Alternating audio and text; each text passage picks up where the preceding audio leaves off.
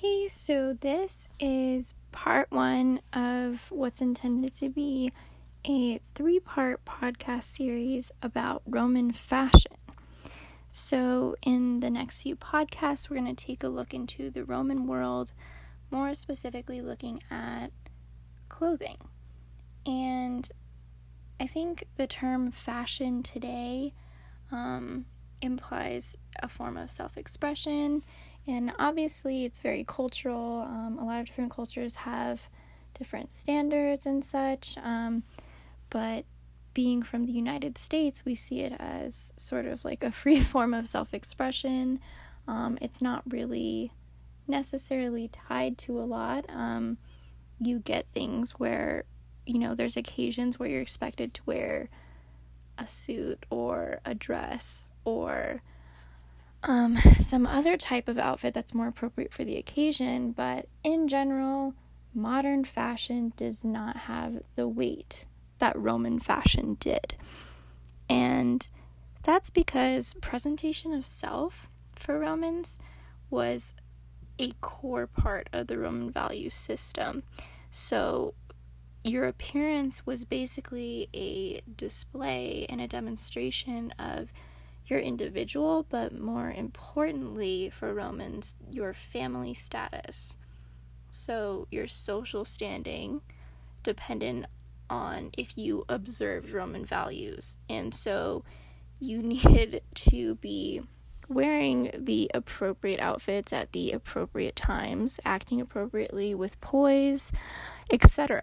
And so there were sort of checks on improper behaviors. So you could be personally shamed or experience infamia, which essentially constituted public disgrace and exclusion from civic life. So there were pretty dramatic consequences for refusing to uphold these standards and these Roman values. So fashion to Romans was a lot more important than a form of self-expression like it is today. And individuals, especially of patrician families, were expected to present themselves in ways that highlighted the family's wealth, rank, and social status, as well as any sort of personal status of the individual. So if that particular male was elected as magistrate or a part of the Senate, or they held any sort of religious titles, or affiliation with the military where they had accolades, that was often something that was expected to be displayed. And so patricians were always sort of ready to assert their superiority over each other and obviously over the plebs. And, the most surviving look that we can see of this is on coinage and on statues. So there's a lot of coins that were minted by emperors and other leaders to kind of tell their own narrative, and that's similar to commissioning busts and portraits. And the way that these people are choosing to present themselves or others, if they're doing it for someone else,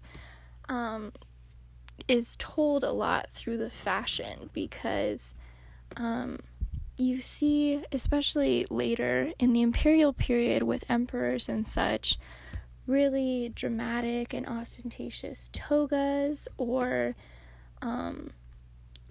if they wanted to emphasize their military prowess, they were often in full military gear, with their shields, sort of depicting a lot of stuff. And so women were often sort of shown, like emperors' wives were shown in a way that highlighted their morality. And so they were likened to goddesses in some way, and hairstyle was a big part of all of this as well, but not so relevant to the clothing debate, so I won't really go into it.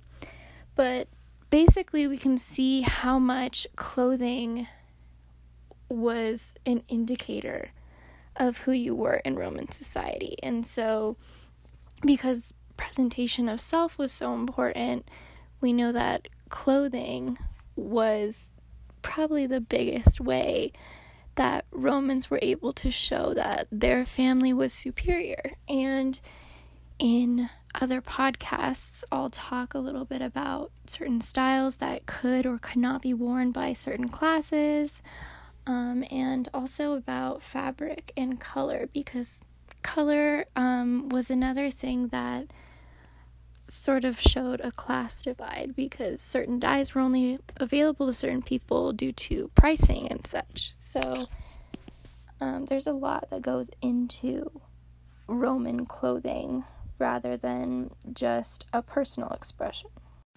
So one instance where we can really see that statues utilized fashion to make some kind of a point about our historical figures is the statue of Augustus, called the Augustus of Prima Porta. And so it's a full-length marble statue of Augustus in military garb, and has the cloak of the commander draped over his arm in a very classic pose. His chest piece is depicting accomplishments that he deems the people should know about. And he's also barefoot, which is notable because nakedness and being barefoot is seen as semi-divine, since gods were often portrayed naked. And we can actually see that here because Cupid is also depicted alongside Augustus, and this could be an allusion most likely to the Julio-Claudians claiming descent from Venus. So he would actually theoretically be related to Cupid as the son of Venus.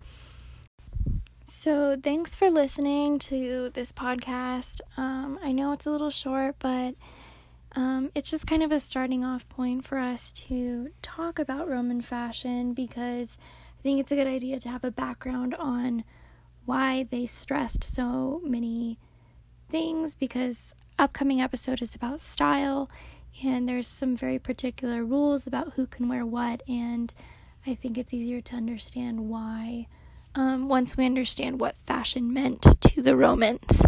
And then the third episode will be about color, so stay tuned for that as well. Thank you.